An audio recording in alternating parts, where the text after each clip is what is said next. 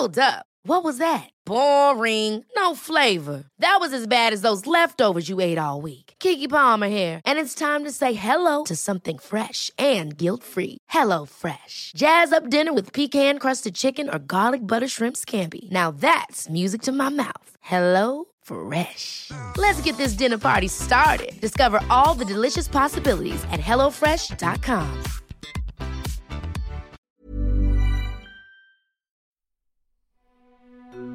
Welcome to Move Your Mind. My name's Nick Brax, and this is a podcast where we have real conversations with real people and give real advice.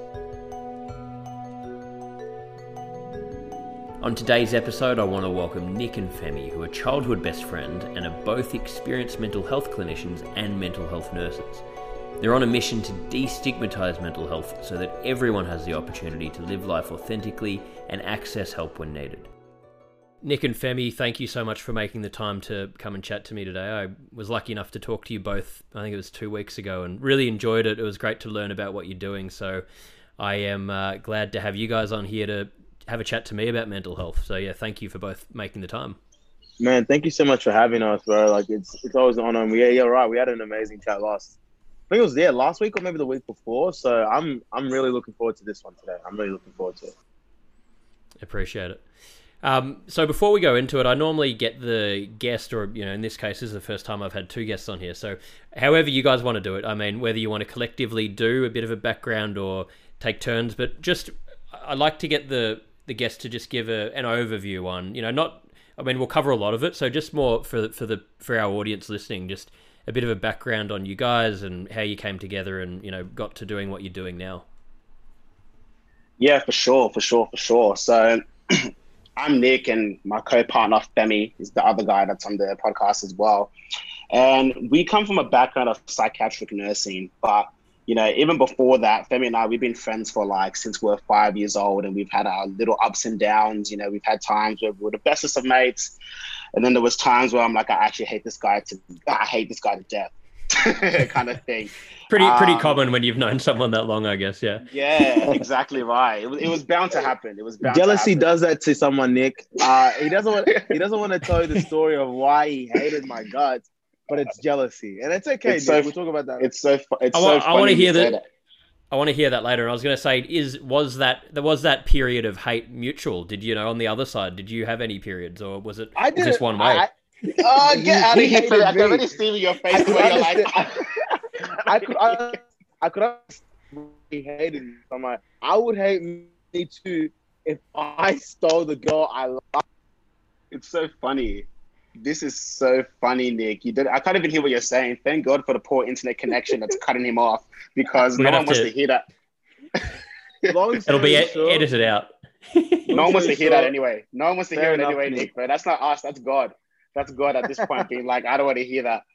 Because that's crazy. I'll go into a lot more detail about that, towards the end of the podcast, because it's just going to turn into an argument for 15 minutes because someone hasn't recovered yet, hasn't gone through their own trauma healing. Who brought it up? You. You did. I didn't talk about the girl. I just said that we had our ups and downs. But anyways. It's only one. Anyways. It is a mental health podcast, so if we can make you guys fight enough, then we can make you resolve it and do a full mental health process of working through it. Yeah. That's legit. But without going into too much detail, yeah, there was a little situation, but we rekindled at about when we were 15 or something like that. And ever since, we've just been close friends since, doing psychiatric nursing. We've got a business called Recharge Wellness, which is all about, helping people that don't have access to mental health services gain that professional support through a digital component. And then on top of that, we're just guys that like to just go out there and just, explore, put ourselves in different situations. Like a couple years ago, we did the Amazing Race. Then we did Family Feud last year. We've got a podcast. We just like to put ourselves out there and just have fun and not take ourselves too serious. So that's a little bit of background as to, who we are and what we do. I don't know if there's anything I'm missing, Femi, but pretty sure I covered most parts of it. I think you nailed it, man. I think that we're just on a mission to try to destigmatize mental health and try to make these conversations, quote unquote, cool again.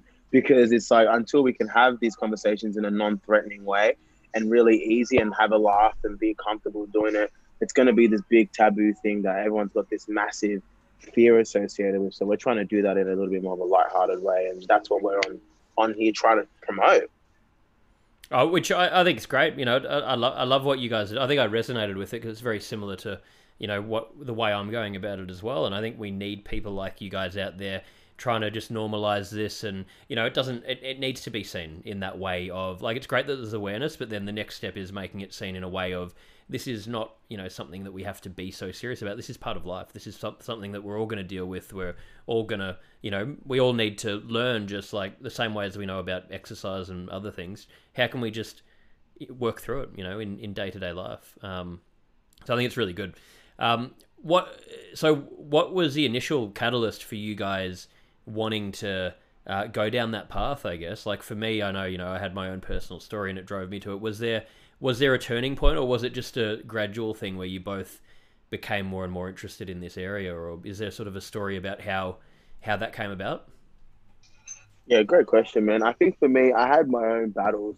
I think that when I was probably just out of high school, I think that's when it started to really click to me that I had issues that needed to be addressed. Because I had in a pretty short period of time, I had a few people that, you know, were affected by mental health. A couple of my friends committed suicide pretty back to back. And even at that time, I didn't really recognize that that's what I was going through, my own kind of struggles, until a friend of mine kind of explained what was going on and gave me a little bit more perspective. And from there, I started to learn and heal, saw psychologists or counselors, went on my own journey as well. And then I wanted to, you know, I was doing nursing at the time, and I thought, okay, well, this makes sense. It's coinciding in the same time when I needed to decide which area of nursing I wanted to focus on. So I went down the road of psychiatric nursing, and it became my passion, because without having the right guidance, support, and education around it, having those conversations in a non-confrontational way, I probably would have still been in my downtime, in my hardest time, still going through it, never really recovered. So I'm really grateful for that. So that's how I kind of went into that journey. And I can't speak for Nick as to what his journey is, but that was my little story. Yeah. Thank you for sharing that, mate. Yeah, appreciate that. Yeah, we got a little bit of different kind of stories, because I come from a background. My whole family is like mental health nurses. Like my dad's been nursing, you know, before I was even born, within the psychiatric space. My sister's a mental health nurse. So I was kind of exposed to it at a very young age. And, you know, being the rebellious child, I was like, well, if you guys are all doing this, I don't want to be like you guys. I want to go do my own thing. So I tried doing like multiple different kind of courses and degrees. I did like business at one point, then I did health science at another point. We're doing PT at one point, just trying to find something that was a little bit different, like, you know, who I was, what's my identity when it comes to this. And, you know, going through that process of trying to figure things out, you know, I did have my own kind of battles with mental health that I wasn't purely aware of. I just thought that, you know, people just don't get me, they don't understand me. It's okay. Let me just isolate, or let me do things to please people a lot more. And it wasn't until, you know, being exposed, fortunate for me to be exposed to people that, you know, at the end of the day, they will call me out on what they believe is the truth and what is real. And that will force me to go into some form of introspection, which then allowed me to realize how fragile my mental health was, and how kind of dramas that I had and traumas that I haven't healed from was actually manifested in my life. And at the back of that, you know, going through that own kind of personal journey myself, that's what kind of sparked my interest within the psychiatric space. Did a few placements there to kind of get a feel for it. And I didn't even realize that with such simple but really heartfelt conversations, that you could have such an impact on somebody's life. And that's what kind of initially drew me into being passionate about this and really kind of dedicating my whole life towards this cause. So that's kind of been the journey for me and what we're going to continue to do. Wow. Yeah. Well, thank you for sharing that as well. It's really, really powerful. And I think it's so cool that you've both had your own journey through this, and, you know, been best friends for so long, and been able to team up. And, you know, I wish I had a best friend that I could team up to do this stuff with, because it gets lonely doing it alone. I'm jealous of that. But it's really cool. But also, like, I mean, in both of the stories, I think it's like, you know, with having friends that committed suicide, I mean, it's so heavy, friends that committed suicide, and it's just, it's something that people need to understand. You know, this happens and we need to talk about it, and it helps. And in your story, like what you were saying there, I think it's such a good message as well with, you know, people do, especially now in this day and age, there's so many options and pressure on, you know, what am I going to do? Who am I going to be? And we get before we can have enough life experience, we expect to have all of the answers. And I think often by just trying and doing things, and like what you said there, and I relate to that so much in my own journey, trying so many different things,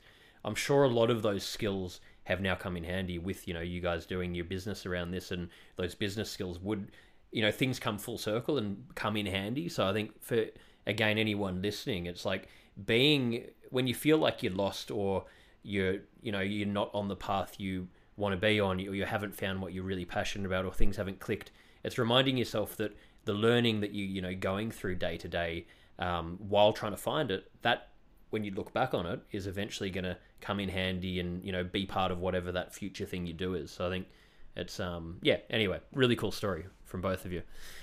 How was the experience on the Amazing Race? When were you guys on that? Yeah, man, we were on there 2019. We went. Ridiculous, like best thing we've ever done. Like it's way more fun than what it looks like even on TV, and it looks crazy on TV. So I anyone that's thinking about doing it, do it. Like it's the best thing you could possibly do. It's insane. Yeah, amazing. And I guess it would have given you both more of a platform as well to talk about, mental health awareness and do the work you're doing. Yeah, it definitely did, which was, we're very fortunate to be able to gain that opportunity and then use this platform and to be able to kind of speak about our passion, which I think is going to be really impactful for a lot of people as well. But it was funny because even during the Amazing Race as well, like a big part of the process is that you can't have any technology or anything whilst you're on there for like 6 weeks. So literally, when we're not racing, me and Femi are in a room, literally a hotel room, with nothing to distract ourselves, just each other's presence for like 6 weeks. And it was a very interesting time because what you start to realize is that technology is so distracting. It really stops you from being mindful and really living in the moment and being able to enjoy things. But two, it actually made me realize that I can live quite minimally, to be honest. Like, because you're literally just living with a backpack, you're wearing the same clothes, you're just. It's just so funny, but it was just a really good opportunity for us to be like, you know what? There's a lot of things that when you go back to the real world, quote unquote, that you realize that you need to kind of immerse yourself in. You need to start having all these things, but when you just separate yourself, even for a short period of time, it allows you to be able to kind of reflect and realize that a lot of the things that you're chasing, a lot of the things that you're doing, are not even that significant. It's not even that important to you. And like, apart from all the fun, crazy things that we did, that was just like a massive learning that we had during the process. Which is, I've never heard someone talk about that part of it. I mean, I haven't spoken to many people that have been on that show, but that's a cool byproduct of it, that it forced you to do that, because like there's not that many situations. Like I can't think of any where you get put in a 6-week period of not being on technology. I mean it's so rare now, and most of us struggle to not be checking the phone for like 5 minutes, and it's just so addictive, and we're so conditioned to need all of that stimulation, and it is a major issue, because we're it's like this sort of this bottomless pit that can never be fed enough. Like there's no end to it. It's crazy. Yeah, exactly. And just to piggyback off what Nick said as well, because even to this day, that's something that I think that I can speak for myself. I'm not too sure about Nick as well, but we've adopted it into our lives, right? In terms of, I'm in Melbourne. I only came here with like a small backpack. I'm here for 4 or 5 days.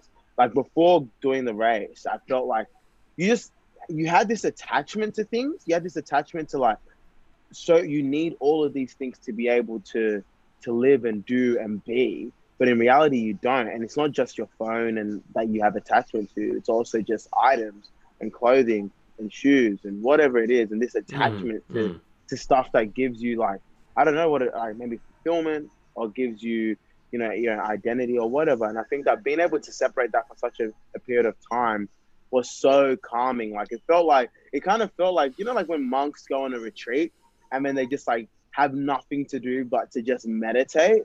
It kind of felt like that, like a massive reset to the soul.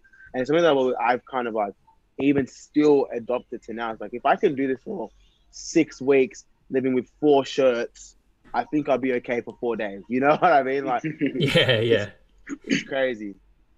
No, but there's something in it. I remember I watched. Have you guys heard of The Minimalists, or seen that documentary? I think think it's called whatever, Minimalist or something like that. But when I watched that, I've found that like so interesting, and I've started doing a bit of it myself. Like when I moved to Vancouver, I bought literally just one suitcase and a backpack, and was able to, and I got rid of probably 90% of my stuff and put it in storage. And the weird thing is, you end up, even with that, like to move your whole life with that much stuff, you don't even use it all. And it's like, and there's that psychology, like what you're talking about, where just having less, it sort of declutters you and makes you feel more free and frees your mind to be able to focus on other things, I guess. But it's like, I think it's such a big thing. Yeah, absolutely right. I mean, there's been a lot of research that suggested that our environment, especially when like it's messy or it's just clustered with things that you don't even use, that it does contribute a lot to kind of our stress and anxiety. Because when we look at things, we're like, oh, well, why is this there? Same thing with our phone. It's like when we're exposed to technology and our phone's there, we're constantly waiting for like a notification or something to happen. So we're constantly living on a little bit of edge. We're like, is someone going to message me now? Or maybe not now, let me put my phone back down. Or, I sent this message, or I posted this photo on Instagram. Obviously, that's going to turn into likes. So what we start to realize is that off the back of that we're developing such a strong sense of attachment and anxiety around all these things that we put around our environment. So that's why, just like with the clothes, for example, like when you kind of separate everything from yourself and your environment, it's just kind of clear. You can start to realize be more mindful about the things that are in your environment, which inevitably will allow you to be more present, which will obviously allow you to then inevitably, have a better mental health, have a lot more recovery, and all those kind of things in the process. So it's kind of mindful for anyone that's listening. If your environment is a bit messy or fusty, even simple things like just removing things can make such a big difference. Yeah, makes a huge difference, and it is. It's just removing distraction, like just simplifying life, because we construct our life in the opposite way now, where like what you guys are saying, people can't handle even having 2 minutes of nothing to do. And I just observe, like I'm not amazing myself, and I fall in and out of it. I try to do it, but it's interesting observing other people, like when you're watching how they're behaving, when even if you're sitting like at a dinner with a group of people and you're all there to interact with each other, just watching around the table, people grabbing their phones and checking things. And, there's this real, like, it's an addiction to it. It's such a need for it. So it's like, it's a big problem. It's something we all need to do whatever we can to try and improve. 100%. Absolutely. It's like subconscious now at this point. It becomes a habit that we don't even realize that we do. But we do it every single minute, really. Like if you were to ask anyone, okay, don't touch your phone for 30 minutes, like you're asking them a lot. That's like, well, that's a big stretch. I don't know if I can do that. Exactly. Yeah, exactly. And we live in a world where more is more, right? And we constantly being trained that more, right? More phone time, more clothes, more everything, more. And it kind of it makes us detach from what we really and truly believe is important. So I think it's important for people to practice that mindfulness and even just mindfully not having your phone. It's going to affect so many aspects of your life, right? If you're able to just remove shit from your life, it's just going to be easier for you, right? Just remove it, or try removing it, or like putting boundaries associated with it, because the beauty of life happens within boundaries. Exactly, decluttering, and it has to be boundaries, and that goes for like whether it's toxic people, friendships that aren't working, relationships, whatever it is, like decluttering and simplifying your life, because that's why we get overwhelmed. How on earth, like our brains aren't made to take in as much information as we consume on a daily basis. But it's insane. But the other point you made is so relevant. I guess with how capitalistic the world is, it's so hard to like not get caught up in losing track of what you really care about and what you want, and because it becomes about how can I get more, how can I compete with this person or achieve this, and then often we lose what we really care about. So I think it's reversing that and looking at what's the actual value here, what do I really value, what am I wanting, what's my purpose, rather than thinking what can I gain or how much can I get out of this, which I'm sure you guys have to deal with that a lot in the work you're doing and what you're looking at. That would probably be a common theme that comes up. Yeah, 100%. And even though for myself personally, like a lot of times I need to kind of slow down, bring myself back, and really just try to realign myself. Because it's so easy, like you were saying, we're exposed to so much information, there's so much distraction, there's this, we run the risk every time we go on social media of comparing ourselves, being like, oh, I've been in business now for 5 years, and this person's only been doing it for 1 year, and they're already bigger and doing much more better things than what I'm doing. And we start to have that self-criticism about ourselves. So I think like what you were saying is really, really important in terms of like actually understanding your values and what kind of aligns with you. Because you start to realize that when you do kind of do some value setting, and I tend to do this quite frequently, where, I realign myself with my values, what's important, what are the top 3 things that, fulfill me and really matter to me. And obviously those can change because we evolve as human beings, but it's really, really important to be able to have an understanding of what that is, because then it stops you from getting distracted or going off course or chasing things that don't really have any substance or significance in your life. So like for me, understanding what your values are, because if you ask a lot of people, most people don't even actually understand what their values are, like what's actually important to them. But it's funny because our values kind of shape our identity, and then what we do off the back of those values shape our habits and all those things that we do on a regular basis. So if they don't align, then that's where you're going to find that discrepancy. That's where you're going to find yourself, going into different coping mechanisms that don't actually serve you, or doing things just to get, a little sensation, but it's obviously temporary. So being able to kind of understand all those things is so, so essential. And I really love that point. And that's kind of what I wanted to hone on that. If anybody's listening, like ask yourself, like, what are your values? What's important to you? Understand that you are going to go off course sometimes, but when you have that in front of you as a frame of reference, it gives you an opportunity to realign. Yeah, absolutely. I love all the points you're saying there. And it's like, I think we're taught in society often the opposite way to go about things. It's like, okay, go and find a career, make this work, set these things up, before we're taught to work out, hang on, who am I? What do I care about? What are my values? What's my actual purpose of how do I want to like serve the world? If you can work that stuff out, then, you've got a pretty secure base to deal with all the ups and downs and uncertainty, because there's always going to be uncertainty with everything. So it's about, having that, anchor within yourself, which we're just not taught a lot of the time. And, it's hard. Like, do you guys find that hard? I know I do I'm a competitive guy, and in the work I'm doing, it's about trying to help people, and, it's in that mental health realm, but I still fluctuate between, being overly ambitious and then having to think, hang on, just calm down and remember why you're doing and what you're actually trying to achieve here, and, and give yourself some credit for, what, even if you've helped one person, that's still something to be proud of. But it's tricky to, find that balance of like not getting caught up in just wanting to continually, build and build and build and compete and, find that happy medium, I guess. Do you guys find that? Every single day, man.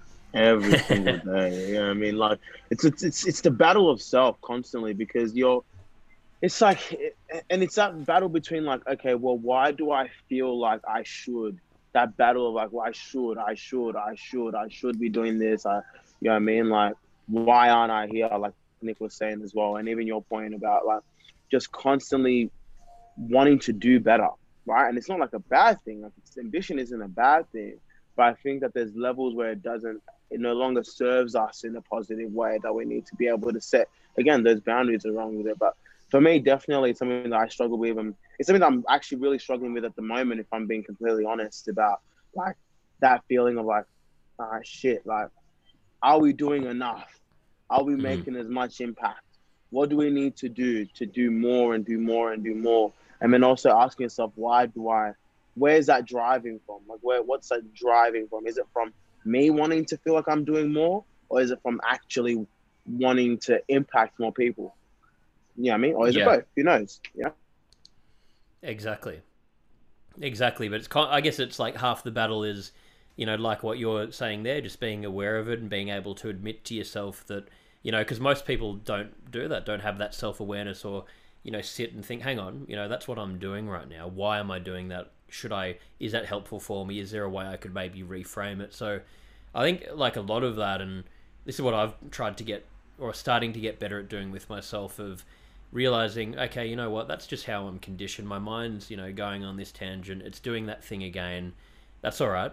I can't help that. But how can I reframe this and try and turn it into something more positive, rather than, beating myself up or getting frustrated that I can't, achieve all the different things I want. And I think just simplifying things as well, reminding yourself, why did we do this in the first place? And, like what you guys are doing, if you can help one person, that's more than what a lot of people get to do in their whole life, and really changing one person's life, which is a pretty cool thing. So again, reframing it to, those values, I guess.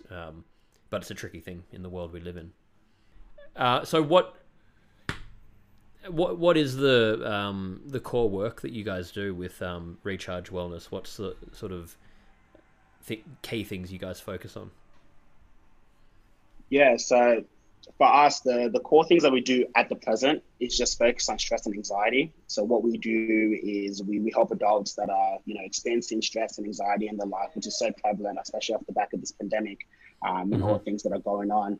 And we connect them with mental health clinicians, such as ourselves, nurses and psychologists, to be able to provide counseling sessions to allow people to really develop appropriate coping skills and tools to be able to manage their symptoms. So we want to really prevent people from going to crisis point, because where our background is more of like an inpatient clinical setting, where we're seeing people that are at crisis point or people that are really acutely unwell. And we realize, and this is kind of how Recharge formed, is that, after experience of in the hospital, is like, there's such an opportunity for people to be able to not get crisis point if they have the right support and skills in the community. So we want to be able to connect people with actual clinical experts and clinical minds that are, getting support in a non-clinical way, which will allow people to kind of engage and be able to develop these skills and tools so that we don't get there. So that's the ultimate goal that we're trying to do. And that's the mission that we're pushing now with stress and anxiety. Then off the back of that, we want to look at moving into different areas, maybe depression, postnatal depression, men's mental health, all these particular things, because, mental health is broad, it's a spectrum of things. So if we can intervene bit by bit by bit, that's, kind of our role and what we want to do here at Recharge. Absolutely, yeah. Which I think that's so important. And I mean, I guess from what you saw in people that, end up in an inpatient program, do you feel like a lot of that, would be prevented if there was more services that are preventative, like what you guys are doing and what you're talking about? Is there's like that huge gap missing where people just don't know where to go, don't know what to do, they're not taught those skills of how to deal with stress and anxiety, and it just gets to that boiling point where they explode. Like, I guess there's that big bridge there that needs to be filled. Definitely, like that's something that is a big passion, because even when we work in a clinical setting, without the appropriate skills and tools, without the appropriate support in the community, it's going to get to crisis point, right? It's kind of like with, if you have diabetes, you can manage your diabetes, or you can have your foot chopped off because it's gone so unmanageable, right? But there's huge space in between that. So having the right kind of support and care to be able to fill that gap is going to prevent you having to get your leg chopped off, right? So that's the same thing with stress and anxiety, is like, if we have the right kind of interventions in a timely manner, you're much more likely to be able to manage these things, right? Like there are strategies, there are tools to managing anxiety. It is something that we can prevent. It is something that we can manage. It is something that can be, addressed with the appropriate kind of strategies in place at an early time, because stress can start really, really early on, and it can be, you don't need to have medication. But if it gets very chronic and it's unmanageable and it becomes to the point where we've missed that window of opportunity, then we need to get medication. Then it escalates from there. It's like, whether you don't need medication, but now you need something else. Now you need something else, because we're missing those windows of opportunity. So our aim and our goal is to be able to catch people in those windows of opportunity by, first of all, giving them the awareness to be able to know, all right, I need to take a step, giving them the understanding of and the knowledge to know, okay, what is that step? What does that step actually look like? Because it's not appropriate for everybody that's going through, everybody to just go into hospital. That's not appropriate. That can be traumatizing. So understanding what is that step look like for people, and giving them the skills to be able to address that, give them their own kind of like coping mechanisms, their own ways to be able to understand their thoughts, manage their thoughts, challenge their thoughts. All of these things are really, really effective to preventing anxiety, managing anxiety, and being able to recover from it and feel better. Because that's the big thing that we work on in the hospital and across the mental health spectrum, is that, this is a recovery-based model. It's not palliative. It's recovery-based. So there is light at the end of the tunnel, and I want everybody to understand that, like, regardless of what you're feeling, where you're at, there is hope, and there is things that we can do to be able to address that, to help you feel better. So 100%, it is so addressable and manageable.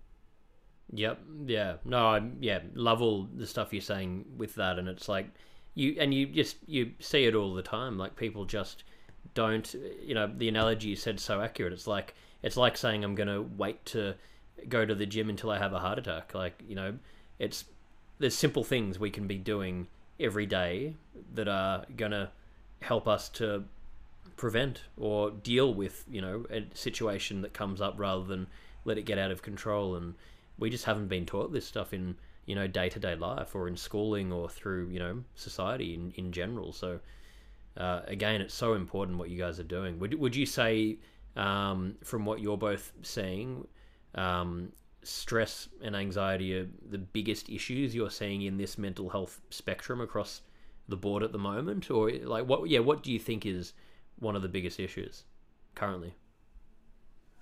I mean, biggest issues is interesting. I think it's probably the most prevalent. Like, stress, anxiety, and depression are the most prevalent. I don't know if, like, biggest issues is interesting. I don't know if I would say it's the big issue. I probably meant more. Yeah. I meant more. Yeah. What's more prevalent? Yeah. Yeah, for sure. I think it's definitely the most prevalent that we've seen. Because even when we have people with, psychotic illnesses, a lot of the time that comes with stress and anxiety, because you've got a psychotic illness. So, like, it's just so across the board. Yeah. Exactly. Yeah. It just links into so many different areas. Yeah, 100%. Like what you said, it's usually a byproduct. Like, we don't just start, feeling anxious or stressed. Like, I guess the big thing is that anxiety and stress, these are normal. We are going to be exposed to this. I think sometimes we get a misconception of what, chronic stress or what actually being really anxious is. And sometimes it's like, okay, well, I've got an exam coming up. I'm anxious. Oh my gosh, like, things are going really, really bad. But it's like, well, it makes sense that you're anxious. Like, you've got an exam. A lot of things depend off the back of your results of this exam. So it makes a lot of sense. And sometimes that anxiety is good because it motivates you and allows you to actually go out and give it your all in this exam.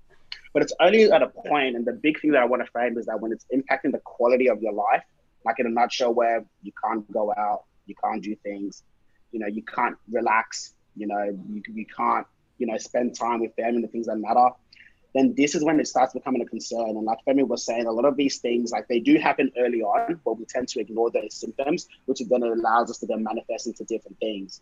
But a lot more people are open about, stress, anxiety, and depression. It's been more normalized within in the space. And that being said, there's a lot of things that happen early on that we need to be able to intervene. So I think that we can hit it right there, where people have awareness of these symptoms and understand, okay, maybe I need to do something. It might not be hospital. I might not even need to see a GP, but maybe I need to enroll in like a program or something like that, or do a course or watch a lecture. I don't know what it is for you guys, and that might allow us to kind of take that step. Yeah, definitely. And just making people aware of what's out there, like what you're doing, letting them know, well, here's the options that are available. There's, this multitude of different areas you can look into to try and take that first step to work on whatever problem it is that you're facing. Through the work you're doing, how much have you seen a big impact through coronavirus and everything that happened? Did you see, what was the experience you guys had with that and the work you're doing? Yeah, I think that coronavirus has had exponential impacts on people's mental health in a variety of ways, not just in a clinical setting. There's obviously, in a clinical setting, people were isolated. Obviously, isolation is exacerbation for anxiety, depression, all that kind of stuff. From like them not being able to also get the medications and being lonely and not be able to access their normal support network. Like, that's one side of it. But it's also people that probably didn't realize that they were struggling and now sat with no opportunity for distraction, no opportunity for support. They live at home or they live in an abusive household. And it's just become so apparent that they have no way to be able to manage it either. And it's really just like, it just exposes what's been there all along. So people are really starting to realizing, holy crap, the fragility of my mind is so apparent now. So I think it's good and bad, right? But two things. It's obviously good because now people are realizing the power and the necessity for mental health, and realizing that at any point you can use. I can really be feeling that way. I'm not looking at John Smith down the street that's feeling sad as being weak. Now I can realize, okay, well, that could happen to me now. So that people are really empathizing and realizing that I need to do something and be more proactive with their mental health, which is amazing. But it's also obviously problematic because people are now realizing that people are now also becoming unwell, so that's obviously not great. So I think that coronavirus has had exponential, impacts on this space massively.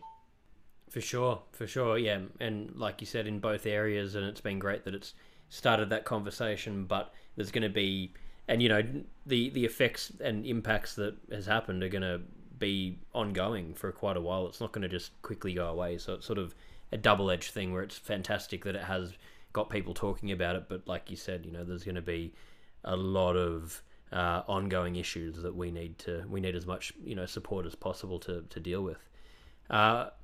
Before I sort of finish up with these closing questions, but before I go into that, do you both have any sort of daily habits or things you guys do, or that you can recommend to anyone listening, that just simple daily things, maybe stuff that you guys do each day to maintain your own well-being that you can share?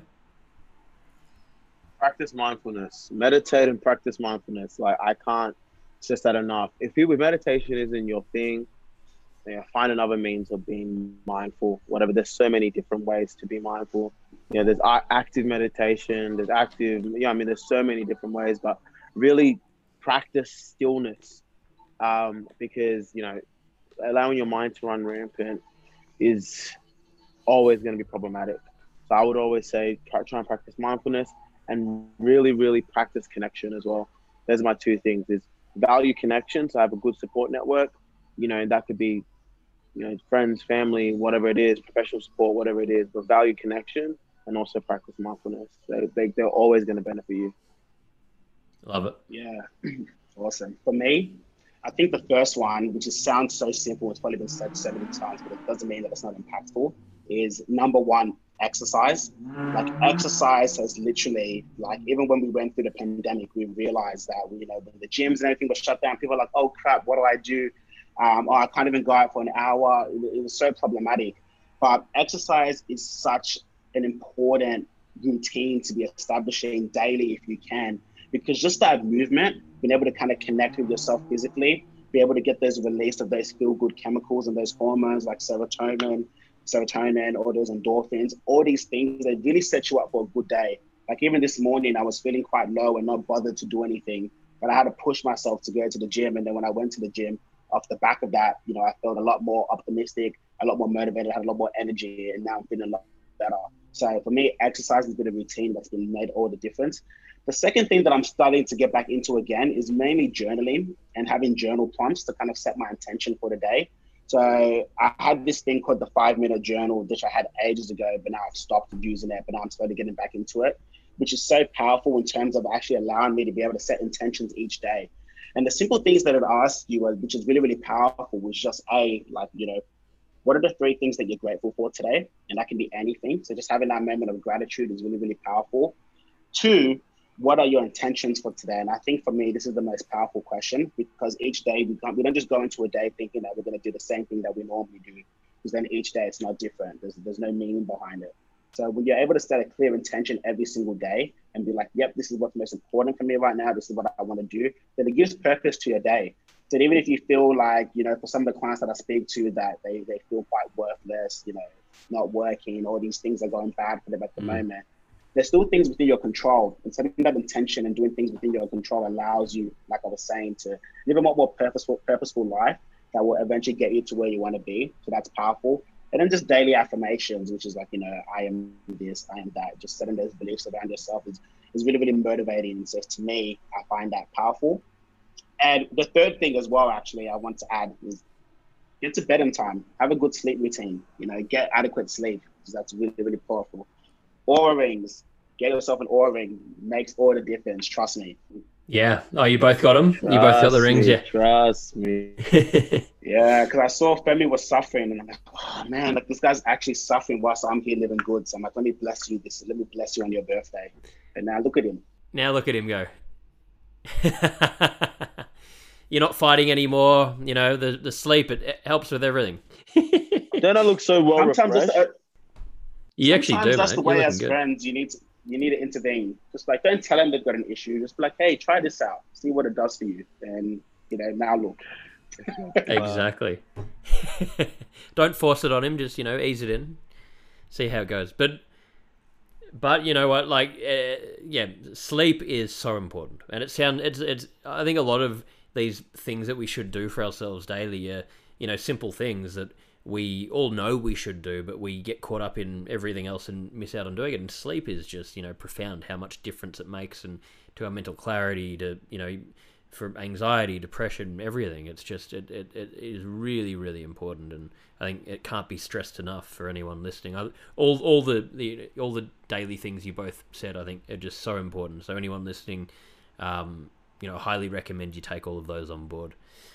So we finish up every episode with 5 questions. I don't know how you guys want to do this. Either we can sort of maybe do one, take turns answering the questions, or these are just sort of short answers that come to mind, or you guys can decide. I'll just ask them, and whoever wants to answer them can. But the first one is, what is your best childhood memory? Best childhood memory was going to Wonderland. I don't know if anyone's not from Sydney, if you guys know what Wonderland is. So Wonderland was our only theme park in Sydney, and it was sick as a kid. Like, they had the massive drop. Anyway, long story short, They shut it down for safety issues probably. But anyway, but it was the best. That was just amazing. This is before, and we had nothing else in Sydney. Like, it was only Wonderland and Luna Park. So Luna Park was ass. So Wonderland was the best. But yeah, I remember we used to go there a lot, and go to Jamboree as well. That was Jamboree, crazy. It's crazy. Nice. For me, I'm just trying to think. I know there's so many, but the first thing that pops in my mind was when I used to live in like Ashfield, and we didn't have any cars or anything like that. So one of my best childhood memories was that every time I finished school, my mum would be there to kind of pick me up, which is so weird because we don't do it anymore, which made me realize how much I appreciated that, which was just literally like walking home, having like fun, kicking a ball as we got walking home. Like, those things were really meaningful to me, and something that we don't do now. So that's probably like my best childhood memory. Just those walks. I love that. Yeah. The simple things, and that's the thing. We miss out on a lot of it now, but the simple things are, that's the important part of life. All the like grey areas of life are the really meaningful parts. So all the simple things. What do you think is the biggest current burden on mental health in society? Whew, what a question. Or one of them. Yeah, one of the biggest, yeah. Burdens? What do you mean by burden? Well, it could be, social media. It could be any, a social issue that, what's one of the biggest issues affecting mental health across the board? I think for me, off the top of my head, that's a great question. I think off the top of my head, I would probably say, kind of relevant to what I said, is one of the biggest priorities is connection. I feel like we're so connected, but still so detached and so disconnected from people and real quality relationships. We have a lot of acquaintances and we know a lot of people, but we don't have deep, solid relationships with substance anymore. I think that that could be for a variety of reasons, but I think that because everything's so quick, everything's so instant, easy come, easy go. So I think that if we have more really solid relationships, it'd be more beneficial. Because I think that we see some people like, oh, my longest friends, I've known them for 4 weeks. You know what I mean? And like, all power to you, but it's gonna be hard to develop a really, really solid, real relationship if you're having a new best friend every 4 weeks. Totally. So then you have to catch them up with everything that's happened with you. Yeah, nice. Completely. Nice. For me, I think pressure. And the pressure in a lot of different things, in terms of pressure as to who it is that I'm meant to be, pressure from like your family, your friends, pressures that we put on ourselves, pressures that we gain from like looking at social media. I think that's having the biggest kind of impact or biggest burden, I would say, because of a lot of these pressures that we take on ourselves that allow us to kind of form our own ideas, our own thoughts about who I'm meant to be, who I am. And when we don't actually live up to those pressures or those expectations of ourselves, then that's when I see people start to spiral, which is why the trauma is such an important element. You know, we speak to a lot of people and they say that, oh, a lot of the times I feel worthless or I don't love myself and all these kind of things is because when I was growing up, you know, my parents would put me to all these pressures, give me all these conditional labels that, you know, if you do this, then that's when you're worthy. But if you don't do this, then, you know, I don't love you anymore. So when we take on those pressures, and sometimes they come directly or indirectly, I think that's when people start to spiral. Oh, I couldn't agree more. Yeah, I think both points there are so important. And I mean, I guess at the end of the day, we're behaving in certain ways or putting pressures on ourselves because we're trying to find love and connection, and it's often fueled from like what you're saying. If we're not given that, or we're taught that the way to get love or connection is by achieving or doing things, and then you're fueling, you know, it's a big thing. So anyway, we could talk about probably that for a long time as well. Do you guys see in general mental health in society improving over the sort of next decade? Do you see things improving, or do you think some things are going to get worse, or a bit of both? Just, I guess it's a big question, but more just as a short answer in general, do you guys see things improving? Yeah, I think the future's bright, man. I think the future's really, really bright, and there's so many great companies that are thriving and coming out of this pandemic, and also just like a lot of people doing really, really cool stuff. People be more aware. People are more open to utilizing it. It's becoming more of a sexy topic, which is amazing, right? Because now people are like, of course I go to a therapist. Of course I go to this, and they're just willing to engage. Like there's even companies I don't know if you guys have heard of like Amanda Johnson. She's doing the crazy things. If you like, even like Be a Looper, like it's an amazing app that allows you to connect with other people and be within the loop and talk to them and connect with them, have that connection. There's so many great apps and stuff that just didn't exist, not even 10 years ago, 5 years ago, 3 years ago. It just didn't exist, right? And I think that like these stuff are really, really taken off. So I'm really, really excited for what's to come in the future. Yeah, yes, for sure. Yes, sir. I agree with you, Fendi. I'm quite optimistic for the future. I think that not even just from like the companies that have been formed, but just even from like a research perspective, we're starting to learn a lot more about mental health and what's happening. Like I think that, you know, polyvagal theory has been a new thing that just established a couple of years ago, but it's given us so much idea as to, you know, what happens in our nervous system. This third kind of ventral nerve is like, what is this responsible for? And it's actually answering a lot of questions that we had to do with our mental health. So, you know, a lot of that has given us a lot more understanding, which is more understanding allows for better treatment, better options, to be able to support people. So, yeah, really, really optimistic. For sure. Two more here. What is your personal definition of happiness? Good question. We had this conversation on our podcast a few weeks ago.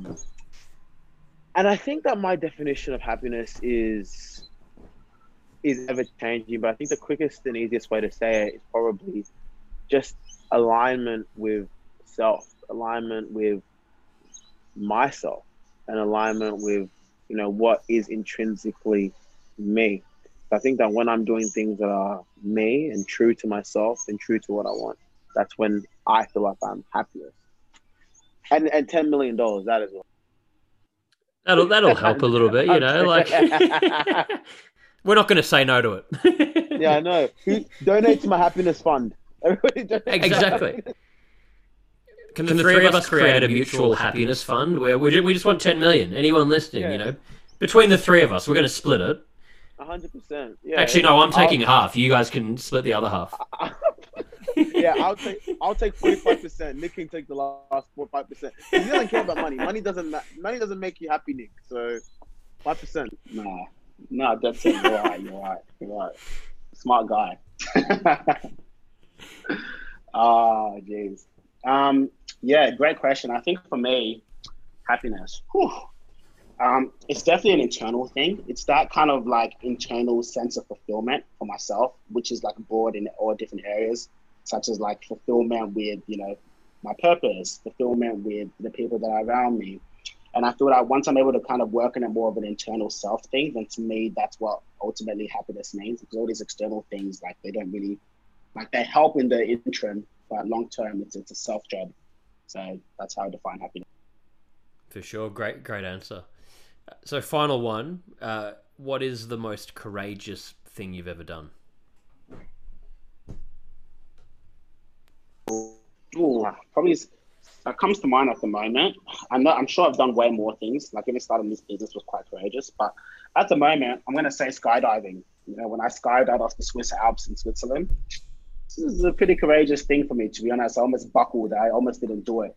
But then, like, once you have no choice, once you're going up in that helicopter and you're ascending, it's like, oh, shit.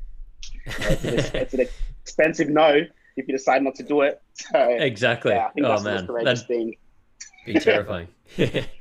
Yeah, shit. Exactly. Like, besides, like, real stuff, like doing a business and all that kind of stuff, I think that the most courageous thing I did was, side note, I can't swim. So this is why it's courageous. I can't swim. I jumped off the top of a boat in the middle of the Mediterranean Sea. Made no sense, but I did it just because I was like, you know what? That's lit. I'm not gonna miss out on this fun and let me. Like, what am I gonna do? What's the worst that could happen? I die? Yeah. Yeah, that's right. That's exactly the worst that could happen. No, but like, I did it, and I survived. I'm here, so like, and it was actually one of the best things I've done. It was actually so much fun. So much. I know, for sure. They're both. Yeah, I think like fear. Fear can just drive so much of our behavior. So I think it's if we can continually, prove to ourselves that we can overcome a lot of the fear. We're normally afraid of the actual thought of fear more so than the act of whatever we're doing. And I think it's a good thing to end on for anyone listening as well. We can get caught up in all these thoughts, but we just got to confront things and don't put your life in danger. Maybe don't jump into the ocean if you can't swim, but in general, do things that are important to you, that your mind's holding you back from. Yeah, look, don't be me. Don't be me. Aside from that, face your fears. But guys, thank you so much for making the time. I've enjoyed having another chat to you guys. I'm sure it's going to help all of our listeners hearing. You both had some amazing points, and I love all the work you're doing. So yeah, thank you again for doing what you're doing and making the time to come and talk to me today. Thank you. Absolute pleasure. Thanks so much for having us on the platform. Man. You're doing amazing stuff as well. We're mega fans of your work, and anything that we can do to support the cause, we will continue to do. So 100%. Thank you for showing up. Thank you for doing you. And thank you for the guys listening to the podcast as well. I hope you guys found it insightful. Appreciate it. This episode of Move Your Mind was produced and edited by Tim Buzard. Thanks to Nick and Femi for joining me today for Move Your Mind.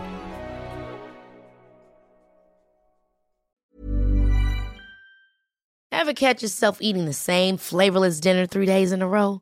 Dreaming of something better? Well, HelloFresh is your guilt-free dream come true, baby. It's me, Keke Palmer. Let's wake up those taste buds with hot, juicy pecan-crusted chicken or garlic butter shrimp scampi. Hello Fresh. Stop dreaming of all the delicious possibilities and dig in at HelloFresh.com. Let's get this dinner party started.